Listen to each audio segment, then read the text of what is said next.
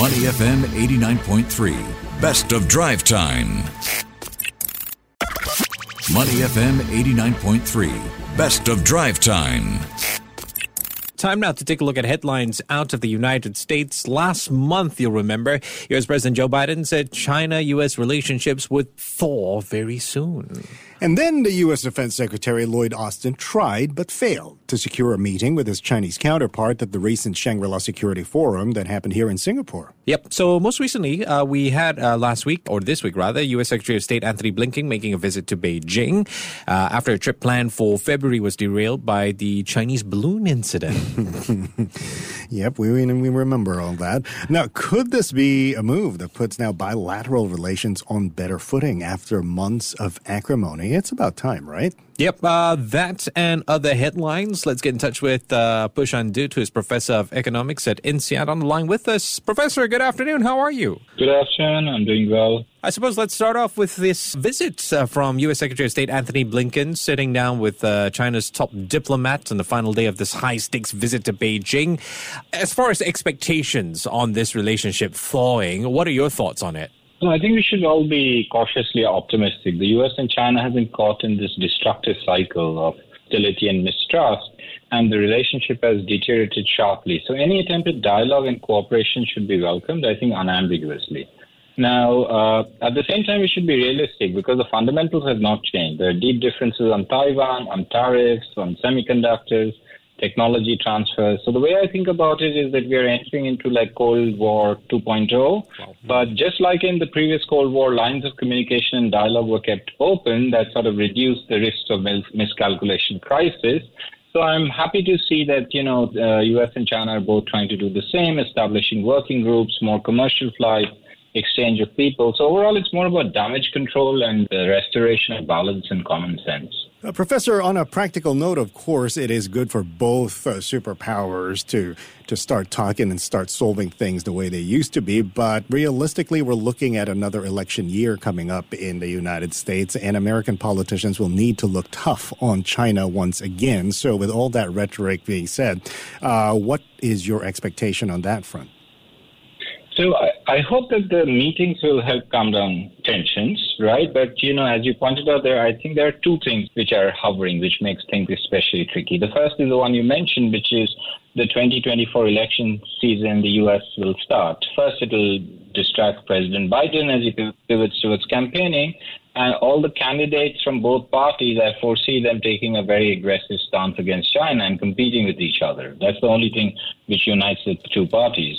But even from China's perspective, I think the thing that is distracting for them is the fact that growth rates seem to be slowing down pretty rapidly in China. So you were just talking about that the Chinese are contemplating expansionary fiscal and monetary policies. They're worried about the property sector, the rise in youth unemployment, restrictions on technology transfers. Now, this can go either way. The Chinese might feel reluctant to get into a conflict and, take advantage of the trade system again as growth falters. Or, both in the U.S. and China, it's easy to distract people's attention by, pointing out to the other, to the outsider. And that, of course, raises the risk of a conflict. Talking about conflicts and relationships, India doesn't have the best relationship with China. And their Prime Minister Narendra Modi is set to visit the U.S. this week at the invitation of President Joe Biden and First Lady Dr. Jill Biden. What's the agenda of this meeting, Professor? So I think the big agenda, of course, will be technology and defense. So we should expect a number of agreements, even though everyone's being very quiet about it, on semiconductor chips and, defense cooperation. Again, these things are inextricably linked to all these geopolitical issues that we were just discussing, right? Yeah. From India's perspective, the Ukraine conflict has had a huge negative impact because Russia is now prioritizing supply Russian forces in Ukraine, and Russia is the biggest defense supplier to the U.S. So India's main fighter aircraft, basically a big part of it is no longer in operation because they lack spare parts. So that's what India is looking for, manufacturing of jet engines, which it plans to use in its own combat aircraft. The U.S. is also attracted by it because it accounts for only about 10% of defense imports or by India. Russia has a 50% share, so they might take, sort of cooperation exists on that dimension as well. The other big thing, of course, is semiconductors. So the U.S. Secretary of Commerce and the Indian Commerce Minister, they signed a bilateral semiconductor supply chain partnership. Again, this is part of the move to diversify production and supply chains away from China, Taiwan, and even South Korea. So there are other areas of cooperation, and if you just go through them, like artificial intelligence, quantum computing, space exploration, these are basically the industries where U.S. is competing head-on with China. So where does India lie in the whole scheme of things, though, with this one? Because earlier, was it last year, when Prime Minister Narendra Modi said India will take the side of its own interest when it comes to world affairs, right? But realistically, though, should it be siding with the United States, with Russia, with China? How does it work for India? So India used to be part of this non-aligned movement during the Cold War, so it would sort of straddle the middle ground between the Soviet Union and U.S., but de facto it was much closer to the Soviet Union. So it could always count on the support of the Soviet Union from the UN Security Council. It would have lots of defense ties with it, whereas the U.S. was much closer to India's rival, which was Pakistan, in terms of defense cooperation. Now, a couple of things have changed. The big thing which changed was that the U.S.'s pivot towards Asia, and the U.S. has actually exited Afghanistan, so Pakistan is less important in its strategic calculation. The second thing is that the U.S. is trying to build this ring of alliances around China, and India is going to be part of this because India has also gone to war with China in 1965, and they've had lots of border clashes. So therefore, I expect, even though there are points of contention in terms of the Indian government, doing some form of democratic backsliding, cracking down on the press, etc., but I think this will all be raised in private, and in public they will, push for them being natural partners. Professor, let's turn our attention to something Tim brought up earlier, the U.S. presidential race. So over the weekend, we saw President Joe Biden making his 2024 re-election pitch to union members in Philadelphia, I beg your pardon. Let's talk a little bit about your overarching thoughts on his rally. What are some of the things the president spotlighted on? So I think there were two big messages that he was trying to send through this rally.